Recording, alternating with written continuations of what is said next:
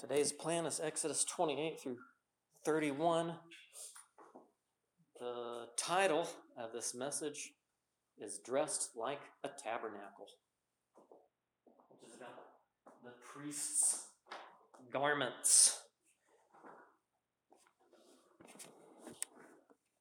Now, one of the things I think that we've mentioned in the past is the difference between law and covenant, where what law does is it addresses somebody's conduct. In a sense, law teaches a value system, but it's within a relationship, which is what a covenant does. A covenant addresses a relationship. So within this relationship that God is making in this covenant that's been ratified with Israel, he's giving instruction which addresses their conduct. The law is instructing them and teaching particular things and how they should understand life and how they should live within that relationship. So what are the three major things that the law gives instruction in?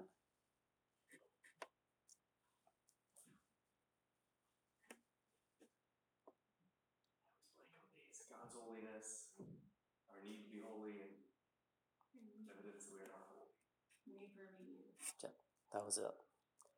So God is holy, you're not. You need a God-man mediator, right?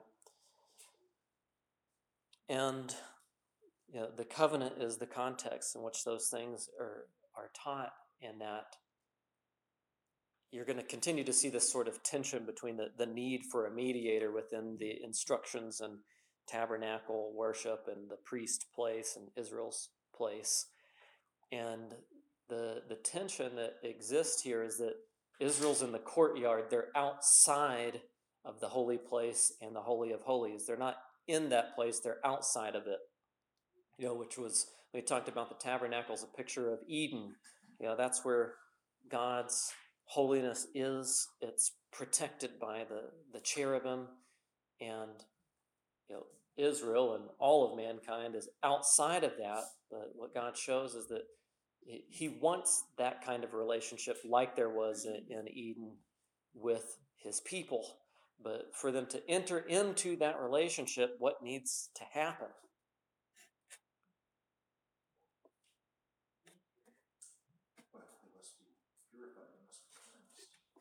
Yeah, atonement. Atonement's a big word. So if you want an A, go for the word that starts with A, atonement. So you need a mediator, but what does the mediator have to do? You see how the instruction keeps building out. That's why on top of the ark, which represented God's presence, the atonement, the thing it's translated mercy seat, it's just the word atonement, that has to be made to enter into that relationship where you're in the presence of God, that's the big thing that the priests teach. They don't actually end up accomplishing it. They just teach that you need this atonement, but it's going to come through, a prophet who's greater than Moses, a priest who's higher than the high priest, somebody who can make an atonement one time and be done with the thing, and it doesn't have to be continual. But the law is always pointing to that. Another way that we talk about how the law instructs is using the language of the law points. The law doesn't save, the law doesn't transform, it doesn't accomplish any of these things, but it points to the one who does. It points to the mediator, the need for him, and the atonement that he accomplishes. And all of this worship within the tabernacle and the priesthood that we're going to read about, it all ties back into creation and the purpose of creation, which was what? What was the purpose of all creation? Reflect God's glory. Yeah, to reflect God's glory to the ends of the earth, from the capital city, the Holy of Holies, to the rest of the earth, which would be the holy place. So that everything would be that. And so this tabernacle would remind the Israelites of Eden and the fact that they're outside of that, but they're also like everybody else in that way. They're not looking in it and seeing, oh, well, the Hivites and the Hittites and the Rephaim and the Canaanites are in there, but we're not. It's like nobody's in there. we're just like everybody else, and we all need atonement to enter into this relationship with the Creator. And so what the priesthood does is they show how to enter into the holy place. And in doing this, they teach Israel their role as well. In Exodus 19, Israel's role was to be a kingdom of priests, right? So the priests are teaching them what their role is, so that the priest says, what we are for you, you guys are for the world. All of Israel is a kingdom of priests to extend the blessing promised to Abraham. So within the tension of what you're seeing in the tabernacle, it relates to both worship and the role of a priest. Because this is what God's instructing. This is how you worship and why. And the tensions that are raised in the mind is like, well, how can anybody enter into the holy place? Because you can think about that with Adam and Eve looking at the angel army in Eden. It's like, well, who can do that? Who could walk back in there? It's like, well, nobody, unless they're atoned for it, unless somebody can come out of there, atone for them, and then bring them back into there. But then when it comes to the priesthood, it's like, well, who can be a priest like that? What priest is so holy that he could actually accomplish making God's people actually holy and bring them into the holy place? How can an outsider, a sinful outsider, become a holy insider?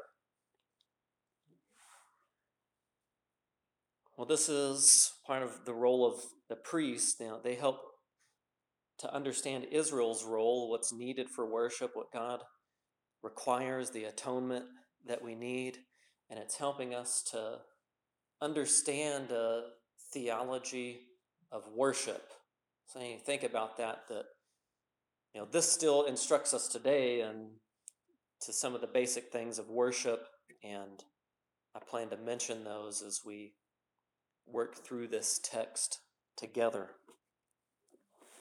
And if I ever say something, you have questions about a term I use, or you want me to slow down so you can take your notes, you can hold your hand up or something, I'll consider being merciful to you for a moment. Exodus 28, looking there, we begin talking about the priest garments. And this chapter begins saying, now as for you, bring near to yourself Aaron your brother and his sons with him from among the sons of Israel to minister as priests to me. Aaron, Nadab, and Abihu, Eleazar, and Ithamar, Aaron's sons. And listen to this statement here. You shall make holy garments for Aaron your brother, for glory and for beauty. So you hear that phrase at the beginning of this chapter, that they're holy garments for glory and for beauty. And if you look at verse 40 in the chapter, toward the end of it, it says, for Aaron's sons you shall make tunics. You shall also make sashes for them, and you shall make caps for them for glory and for beauty. So here you hear that repetition on each side of this chapter, that the focus of their clothing was for glory and for beauty. So the idea of glory was a reflection of God's character. It was a reflection of his ways and his work. And this is also for beauty, which we had talked about. It's not only the aesthetic and how they would dress, that it would be beautiful and the adornment of the attire that they would have, but what's especially beautiful is that it's communicating truth. Beauty is attached to the concept of truth. So with these concepts of for glory and for beauty, it's teaching God's likeness, God's truth, and the priests are to conform to that. They're to be that and a picture of it in everything that they do, they're to conform to God's holiness. Now you have to see this isn't only a necessity, it's a privilege. It's not just you have to conform to God's holiness, but you get to do this, and God has made a way for it to be possible. You don't have to be a outsider forever. God can fix that problem. So the beginning and the end of the priesthood is that they're to be holy to the Lord, which is something that will be on their garments. It'll be embroidered into it, and it's a phrase that you're going to hear about throughout the rest of Scripture, being holy to the Lord, which is showing that God is connected to them. There's not just a separation. There is a connection, but the one who's pursuing that relationship and making it possible is God alone. And the priesthood, they're demonstrating this to Israel. They're saying being holy to the Lord is possible. And the way that it works is the way that we do all of this worship. And then Israel as a whole is displaying that to the world, who would watch how they would carry out their worship in the wilderness. And Israel's role connects to the church's role as well, and that we're also to be a display of God's holiness, to show people, how their separation from God can be reconciled through the atonement of Christ. So the better we understand Israel's role, they instruct us on what the church's role is. And you see that in how, in 1 Peter, he picks up on quoting Exodus 19 of Israel being a kingdom of priests. This says the church is a royal priesthood. And what he changes in stating that differently is removing the sort of political element that was unique to Israel from the church, because the church isn't a political entity, but it's a discipleship evangelism ministry, and that's the connecting similarity. Now, when you look at the materials that are used in making these holy garments, if you look in verse 6, this is 28:6, it talks about the ephod, which is kind of more of like an apron. And it says, they shall also make an ephod of gold, of blue and purple and scarlet material and fine twisted linen, the work of the skillful designer. Okay? So remember those two concepts of glory and beauty. How does this connect to God's glory? In particular, when we talked about the tabernacle last week, we talked about those colors, gold, blue, purple, scarlet. What did we learn about what those taught about God's glory?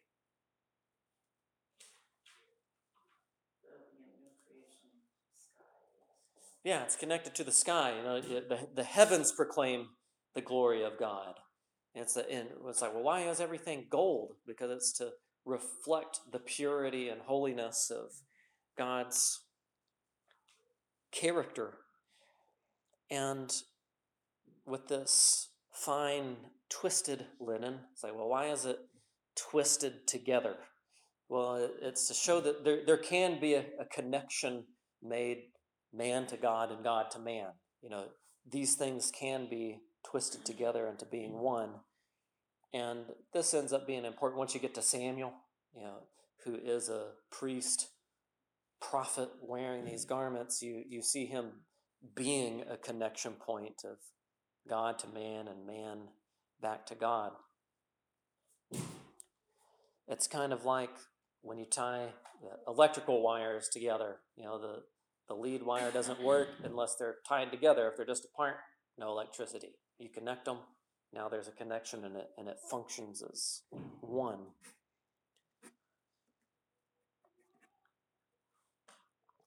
And what you're noticing about the priest is that they are dressed like the tabernacle. What do you think is the significance of that? Well, let's just start with, what's the significance of the tabernacle?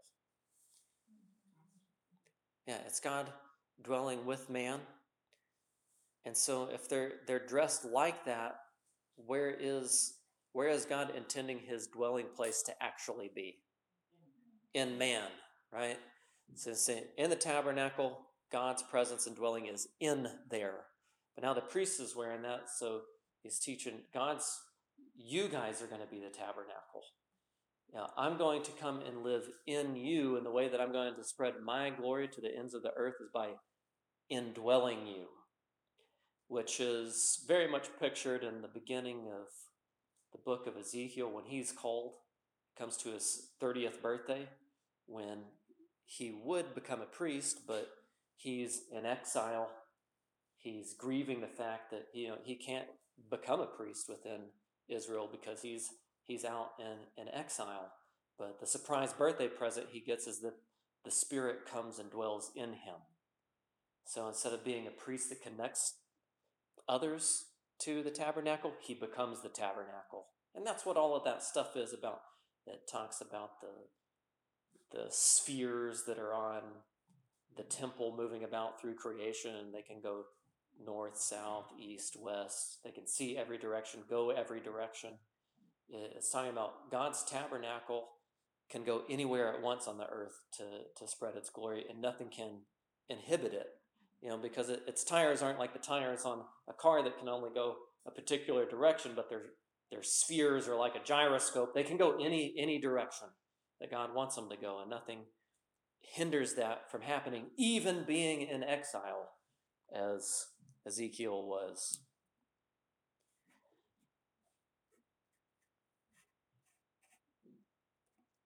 So we see that God's plan wasn't just that people have this external worship and this external clothing, but it was all communicating this inward reality of worshiping him from the heart of God dwelling in man to spread his glory to the ends of the earth.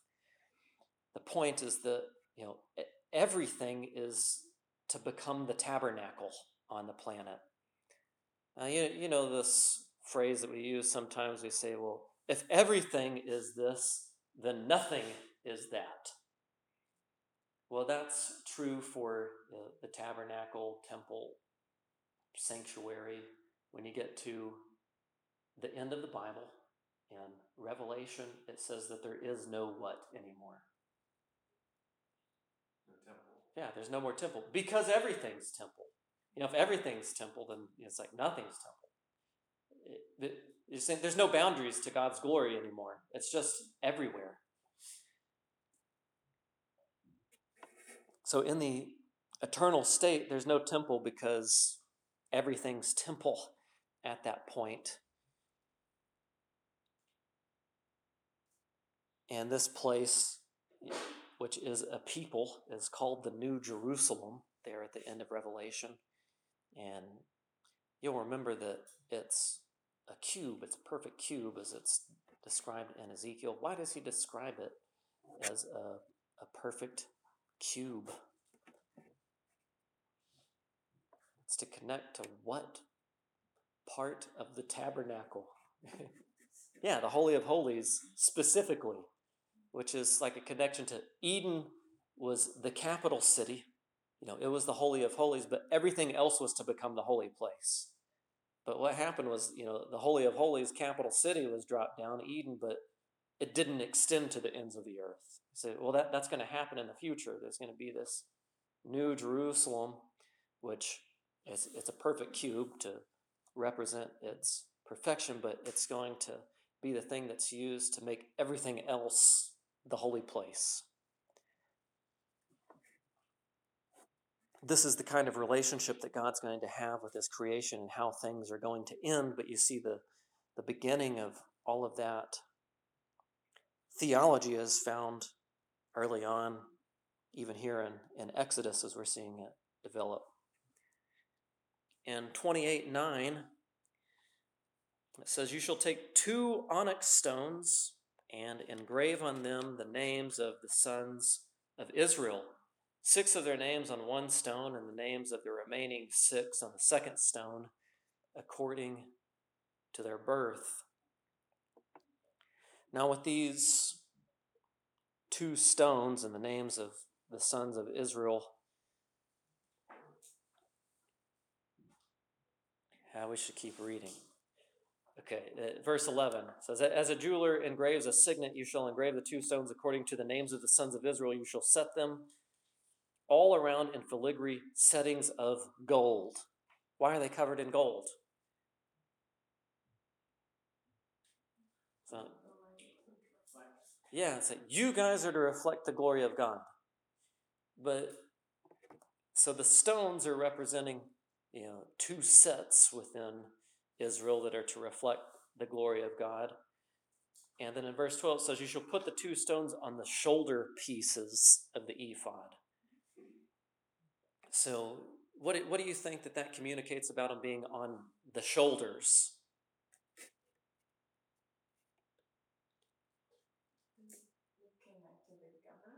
Yeah. "And the government shall be upon his..." Yeah. Never has the word shoulders had more syllables than in Handel's Messiah. That's almost like a Josh Garrels song or something. But you see that sort of idea. It's what God is communicating is that he cares about his people and he carries them on his shoulders. He says, and these are stones of remembrance for the sons of Israel. He says, remember how I'm the one who carried you out of Egypt. I'm the one who protected you. I'm the one who provided you. I'm the one who made this relationship. It's to remember all of those sort of things. And it says, "And Aaron shall bear their names before Yahweh on his 2 shoulders for remembrance." So you see, the high priest is remembering God's people, which he's ordained to be on the shoulders of the high priest who would govern this people.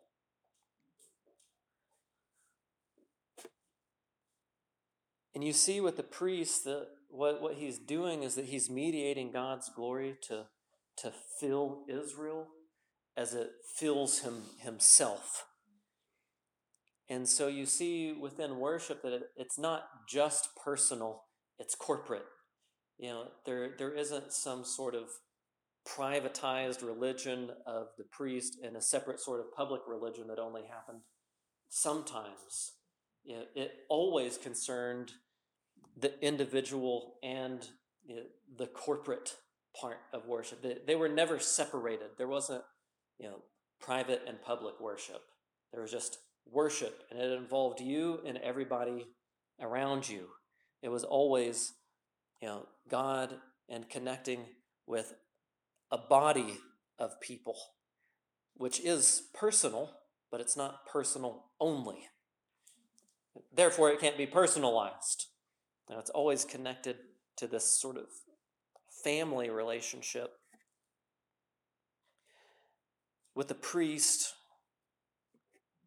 as he mediates on behalf of people, it helps us to understand Jesus's priesthood.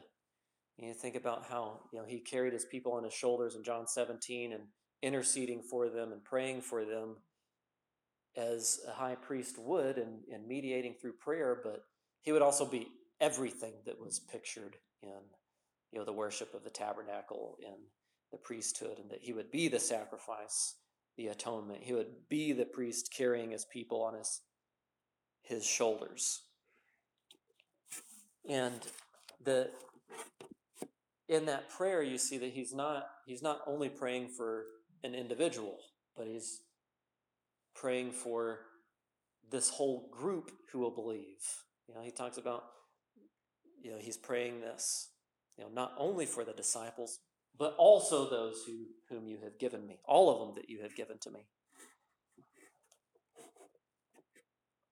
So these 2 stones on the shoulder pieces of the ephod, they remind of the that there's a mediating role that God has supplied to connect this relationship together, and that he does carry them, but he's teaching who it is that's going to carry them. There's going to be this ultimate high priest in the future who will do this, and there is stones of remembrance that,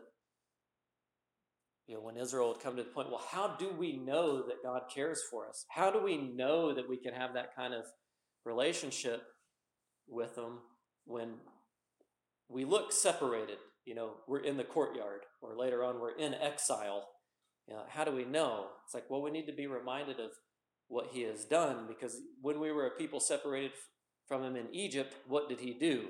He brought us near. They would need to be in remembrance of the kind of God who cares and how he cares for him, and to trust that he's going to do that again, but even greater.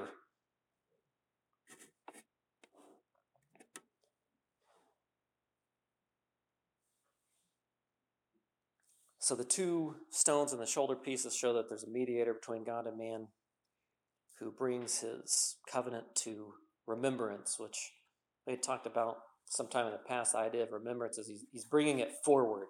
It's not like God forgets sometimes and he remembers, but he's bringing it to other people's remembrance to show that I'm still being faithful and things are still moving forward. But the priest also mediates the relationship not only of God to man, but man to God. And you see this in the breastpiece of judgment. In verse 15, you shall make a breastpiece of judgment, the work of a skillful designer, like the work of the ephod. You shall make it of gold, of blue, of purple, and scarlet material, and fine twisted linen. You shall make it. Now, the word judgment isn't always negative. It's giving you God's thinking. It's giving his verdict, his worldview, his decisions on how to do things in the world. So where the two stones represent man to God, the breastpiece represents God to man, saying this is his kind of thinking. This is how he is your guide. And once again, there's gold within them to signify God's glory being imaged through the whole community. And if you look in verse 29, it says, Aaron shall carry the names of the sons of Israel in the breastpiece of judgment over his heart when he comes into the holy place for a remembrance before Yahweh continually. Now, this was a communication that God is to be loved with the whole heart.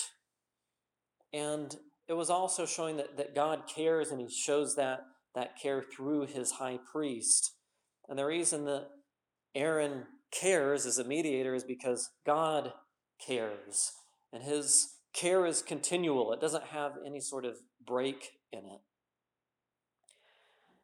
In verse 30, we read that you shall put in the breastpiece of judgment the Urim and the Thummim, and they shall be over Aaron's heart when he comes in before Yahweh, and Aaron shall carry the judgment of the sons of Israel over his heart before Yahweh continually.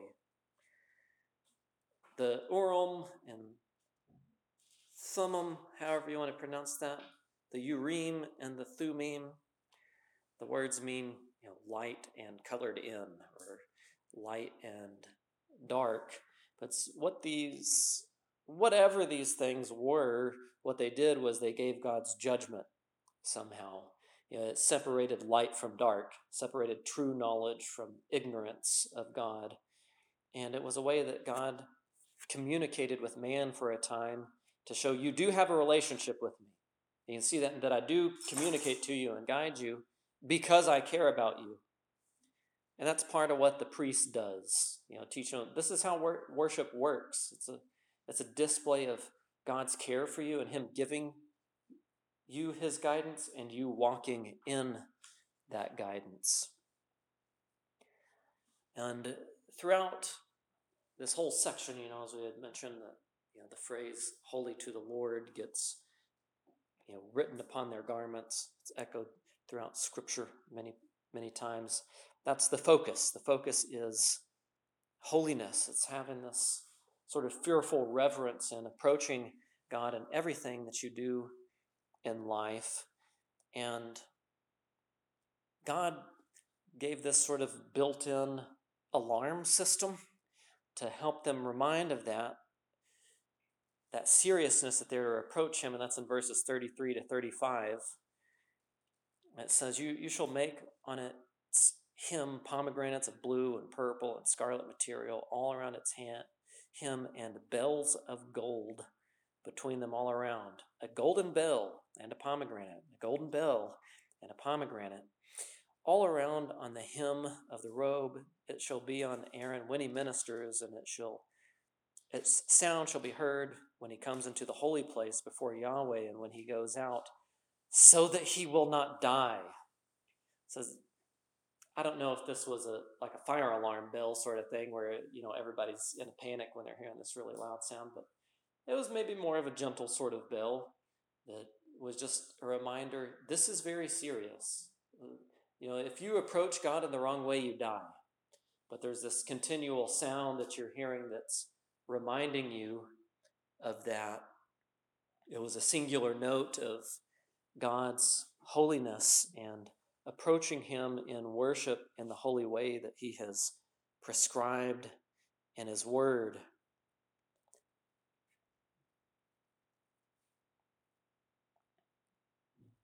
Verses 36 through 38 says, you shall also make a plate of pure gold and shall engrave on it, like the engravings of a signet, holy to Yahweh.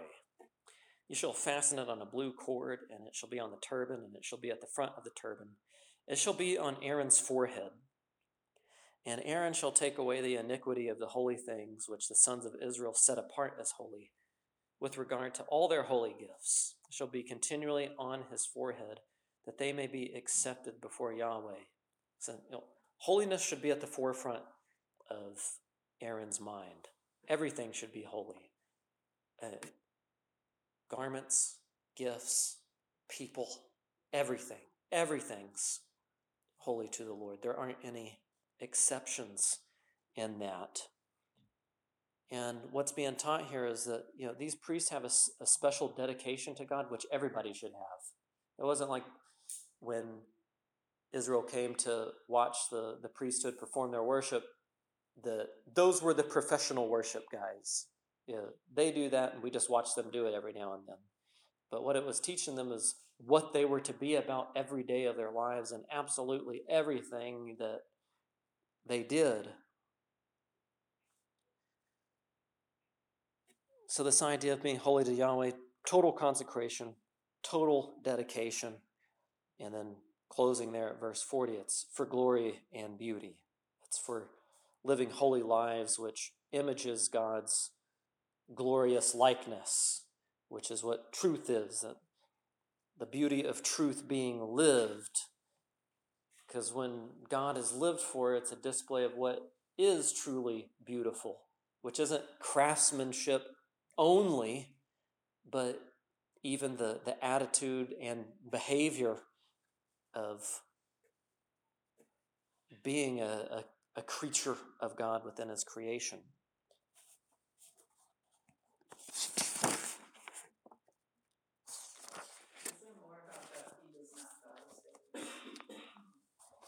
Yeah, that's why I describe it like as an alarm bell. So the bell's going off because if he worships God in an unholy way, he'll die. So if it stops, He won't die because of the bell, but the bell's just a reminder, keep doing the holy thing. Because if you don't, you will die. So if the bell stops, they know he's done. No, because it never says, and there is a rope on the bell that is tied to him. But some people have presupposed a rope, but I have not read of any rope in the text. So I've chosen to not go beyond what is written. There was kind of a bell going off in my mind while that was.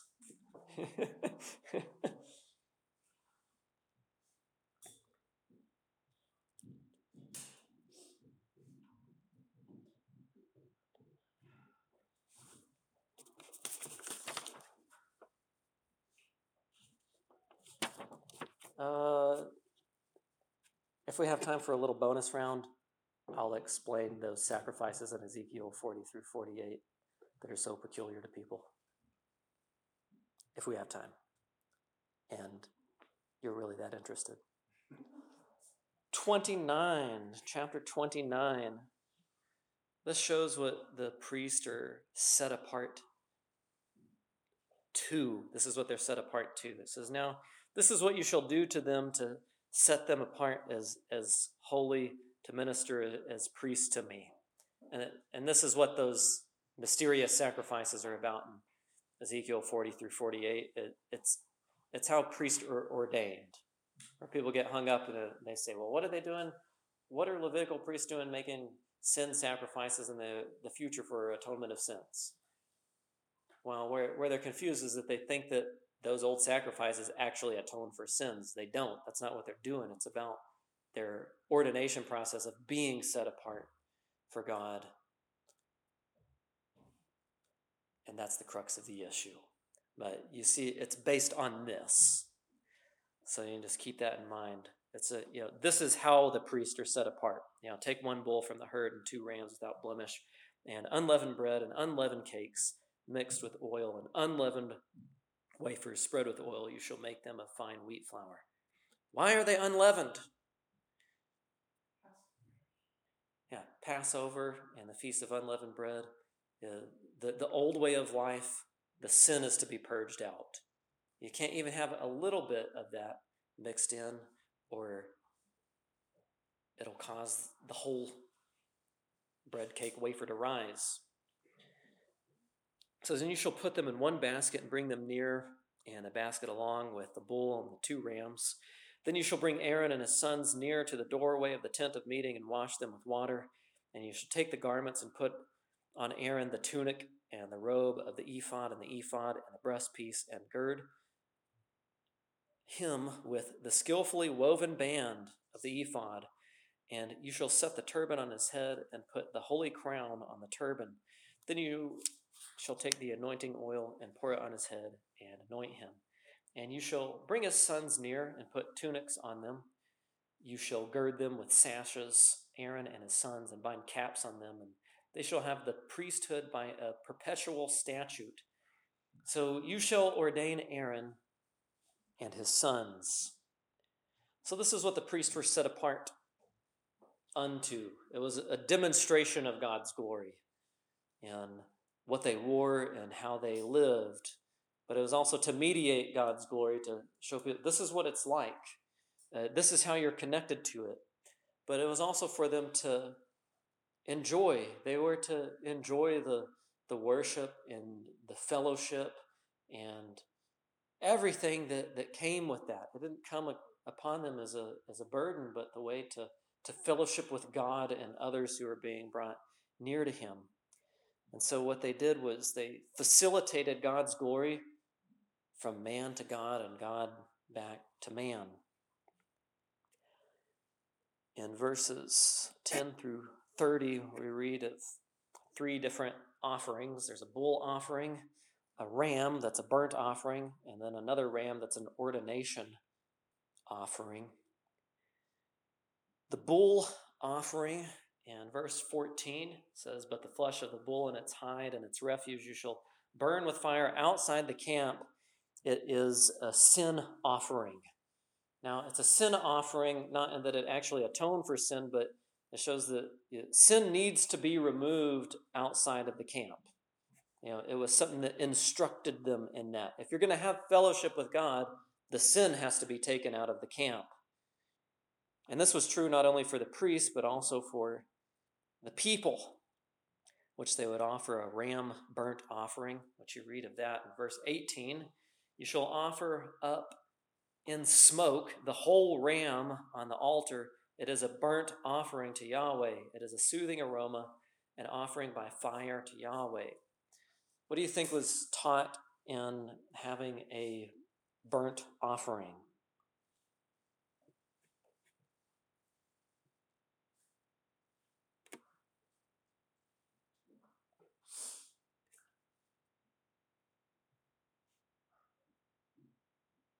Go with the simple. That simply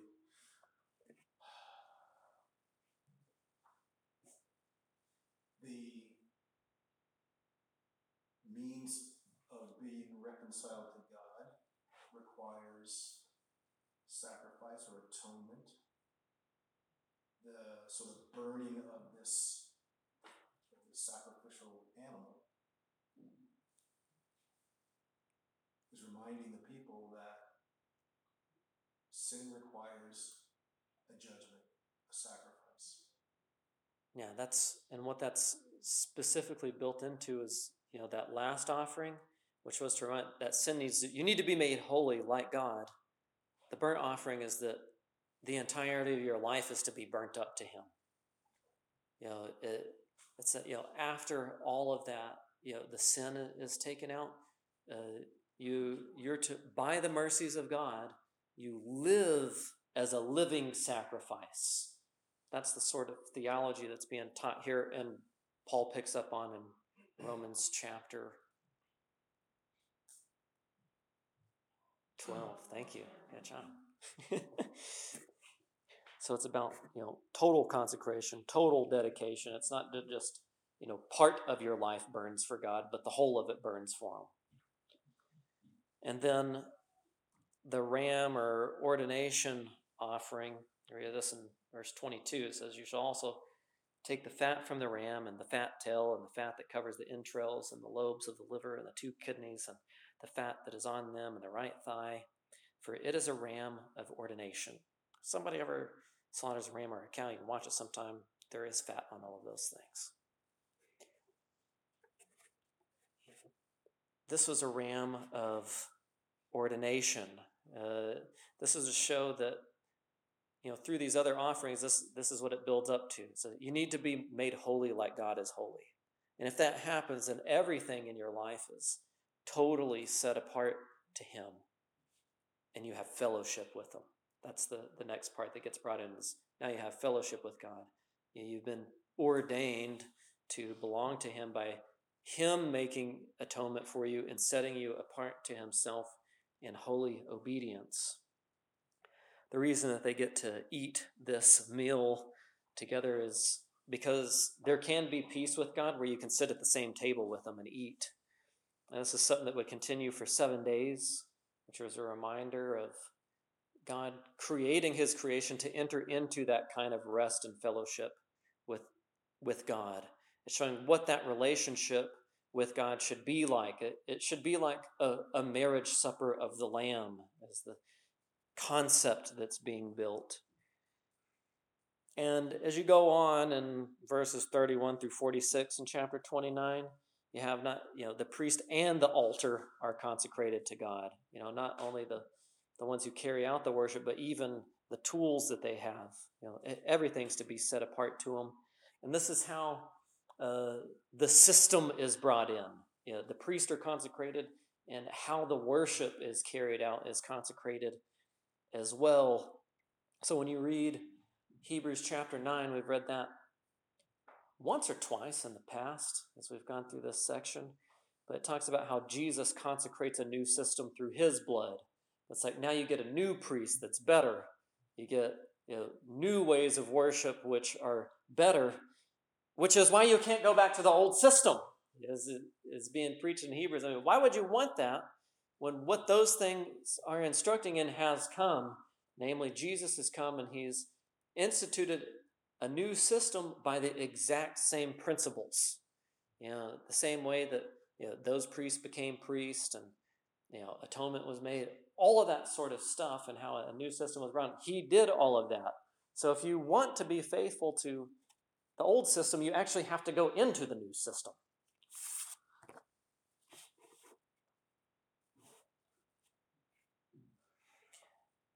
In verses 42 through 46, it answers the question, who's going to do all of this stuff? Who's going to accomplish all of the stuff that's being instructed through this worship? I'll pick up in verse 42.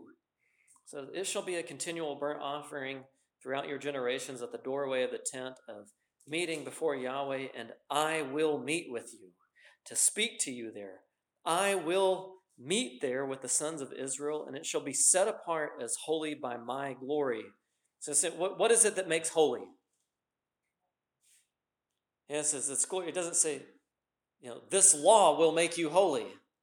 He says, the way that you'll be made holy is my glory, my presence. And you think of a verse in 2 Corinthians 3:18 that says something like that. In beholding, the glory of Jesus Christ, we're being transformed.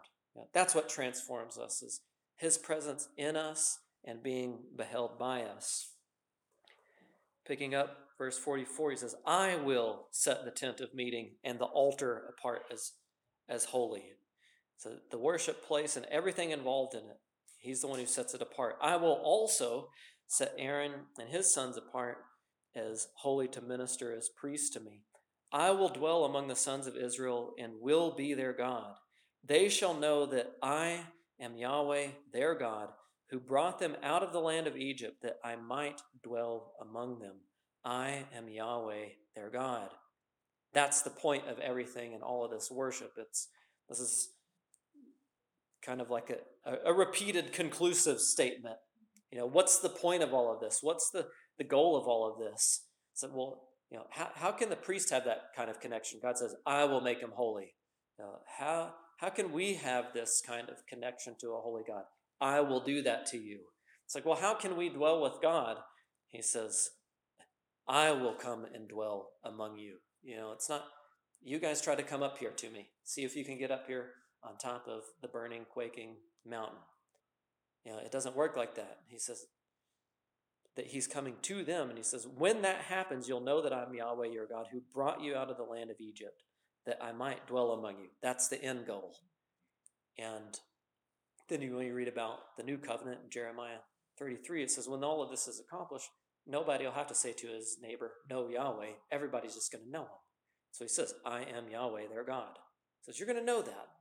When everything that's accomplished, that I'm instructing you in right now, is accomplished, that's how things are going to be. Chapter 30. You have the altar of incense there, which demonstrates Israel's role in holiness, the consecration of the system. Here's what incense does. It makes smoke. It functions like the veil. You can't see God. There's this separation between man and God, but there's also this reality in that you get to participate in something that reminds you of that. So you see that tension still there. There can be this relationship in worship, but it reminds us that this relationship isn't what it ought to be yet. And this was continually burning as a reminder that God's presence will continually be with his people until the smoke is blown away, if you want to put it that way. In verses 11 through 16, you have he talks about, if you take a census, you people are going to pay some atonement money, which helps you to understand census is bad. You take census, atonement needs to be made. Can you think of a king who took a census and it was bad? Yeah, David. And by the way, all of these things we're getting into the rapid fire days of creation. Every time it says Yahweh also spoke to Moses, saying, that's paralleling another day in creation. That starts in 30:11. That's the second day of creation. Then verse 17, third day. Verse 22, fourth day. And it keeps going like that till you get to the seventh day, Sabbath. Why is it, taking a census is bad? Ultimately, it wouldn't serve what Israel wasn't to become a state. What happens when a census is taken is that data is gathered of a population so that there can be a central authority over a population to better be able to control it. And it's like, well, why do they organize all of that? Well, they could organize it for going to war, but it's especially organized for implementing taxing people. So a census ends up being a way of maintaining dominance over people and centralizing power into a few governing civil leaders. But what this would do is it would end up removing people from the covenant that they have with God and bringing them into a covenant with whoever their governors were. And so it would take them away from their allegiance to God, which this is the issue with like David taking a census, Satan tempting him to do that, and why it was bad is that it was going to his glory, centralizing power in himself, and he didn't provide a shekel for the temple. So this is what the atonement money was for. If you guys carry out a census, you should be struck in your heart that you have sinned against God and doing this, and you need to make it right by paying an atonement price to temple worship, to recognize that this, and this is what happened when God has David by the threshing floor where the temple was later built. The money ends up going to the future temple being built by Solomon. But what that displays is that the king representative, the governance of people, whatever they do, it involves everybody. It's going to affect everybody. But what you should be getting everybody involved in is their relationship and service to God. That's what the purpose of God's governance is supposed to be, bringing people and being involved with their relationship to God. And God's way to get people involved isn't by imposing taxes on them, but by bringing voluntary contributions to Him, which you remember we started reading this in the building of the tabernacle, is the man who has it in his heart to want to do these things. That's who God wanted.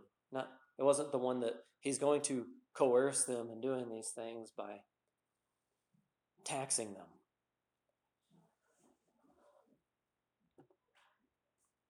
The laver for priestly washing, it comes up in verse 17. This ties into the third day, the sea and the land. See the obvious connection with water there. They would have to wash their hands and their feet there. The idea of you have to have clean deeds and a clean walk before God. Verse 22, there was a holy anointing of oil where they brought about the finest of spices to show that you set apart God, to God, the absolute best that you have. It demonstrates holiness, that you're giving Him the best. You're giving Him everything. Verse 34, tying to day 5 in creation, the incense, it's having this unique recipe to it, shows the uniqueness and exclusivity of worship. Like there isn't anything else like the worship of God on the planet. And it can't be mixed with anything else. You can't do it a different way than He prescribes that you do it. And then in chapter 31, we have Bezalel and Aholiab, which parallels day 6, in which God created man, and we're in the set of days where God fills things. So what happens is He fills these men with His Spirit. Yeah, and this is the whole point. It's like the tabernacle builder guys are indwelt by God to build the place that teaches about the indwelling of His Spirit. And the point that's being made is that the one whom God indwells is to be about constructing worship for Him throughout the world. It reminds me of what John Piper wrote in his book, Let the Nations Be Glad. He says, why does evangelism exist? Because worship of God doesn't. And you see that sort of concept here. It's like, why does the indwelling of the Spirit exist? Well, so we can be about constructing worship for God, because it doesn't exist in some places. So he says, you need to be this mobile mini tabernacle that moves throughout the ends of the earth to construct worship. The building of living stones that is building up one another by standing on Christ as the cornerstone. You see, this is why I say that this is a missionary book that's about missions, because Israel, you're your agenda is global missions. That's how we talk about those sort of things, but you see those sort of concepts built into their worship and being taught to them. 31:12, it's the seventh day. Guess what happens on the seventh day? Right. And on the seventh day, God rested, and now he's commanding Israel to rest and giving a sign to them that this is what you need. This Sabbath sign would point them to the reality that they need to enter into God's rest through his mediator who deals with their sin problem, bringing them before a holy God. So honoring the Sabbath and enacting, they would enact God's purpose of rest with everything being set apart to God. So in this way, Israel learns who they're to be by the priest to the whole world as they contribute to the worship system through holiness and obedience. So you think about that in 1 Peter, he really draws on Exodus and Leviticus, and two of his major themes in his book are holiness and obedience. You're a royal priesthood. What's the main things that you do? Holiness and obedience. You've been set free to holiness and obedience. Well, how do you engage worship with God? Is it just really good music? He says, no, it's holiness and obedience. It's holiness and the music and everything else. And not just obedience sometimes, but all the time.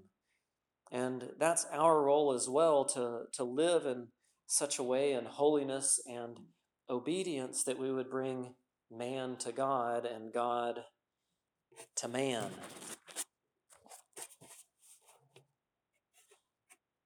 Therefore, as Paul draws on this sort of thinking in 2 Corinthians 6, he writes, starting in 6:14, do not be unequally yoked with unbelievers. For what partnership have righteousness and lawlessness, or what fellowship has light with darkness? Or what harmony has Christ with Belial? Or what has a believer in common with an unbeliever?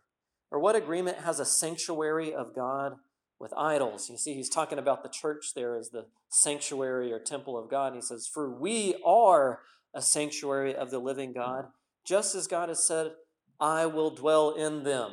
He's quoting out of Exodus there. I will dwell in them and walk among them, and I will be their God, and they shall be my people. Therefore, come out from their midst and be separate, says the Lord, and do not touch what is unclean, and I will welcome you, and I will be a father to you, and you shall be sons and daughters to me, says the Lord Almighty.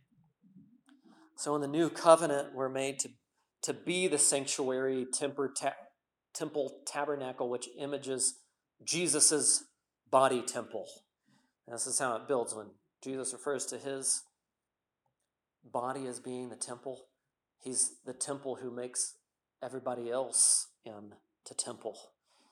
And we're to reflect what is in us. So you think about the gold of our faith that's put in us, which is in Christ's righteousness. That righteousness is to be reflected out of our hearts. We're to reflect out what Jesus has put in us by his Spirit, which is his very life, which means we must come out of the ways of the world to be a witness to the world. And so we don't touch the things that are unclean, and we're not looking for the world's welcome in anything, but doing what is pleasing to the God who has redeemed us. Our fellowship isn't to be influenced by the world, which would become the big issue within Israel. They would look on the stuff beyond their worship and be conformed to that rather than the stuff that he was putting right in front of them. We're not to be influenced by the world because our worship doesn't originate with the world. Our fellowship is done in separation from the world's ways, but not from the Lord's people. So you think that when you come out and you're to be separate from the world, it's thinking and attitudes, but you're not to come out and be separate from the church body because you don't like how something is done there. You're never to be disconnected from the Lord's people, because the way that you grow in holiness is it in the church? Think about that. One of the things we have coming up here soon in January is Jim's gonna start a parenting class. It's like, well, where do you become more holy in parenting? Well, God's plan A is the church, and there isn't a plan B. Just that's it.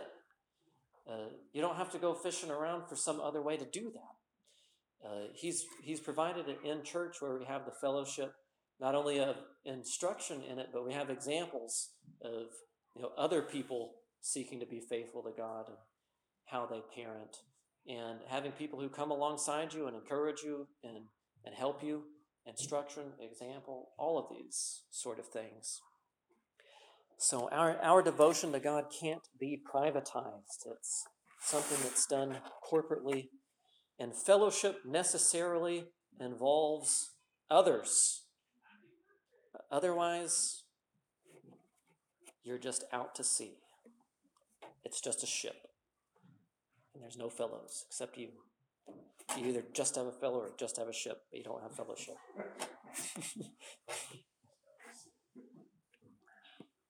All right, so I'll close this in prayer and be dismissed.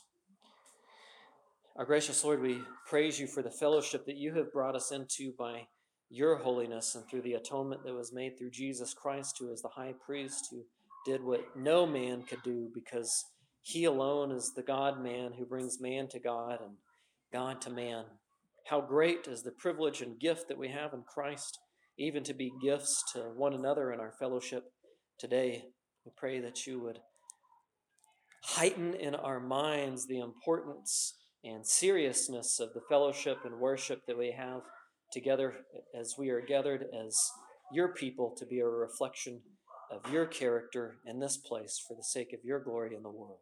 Amen.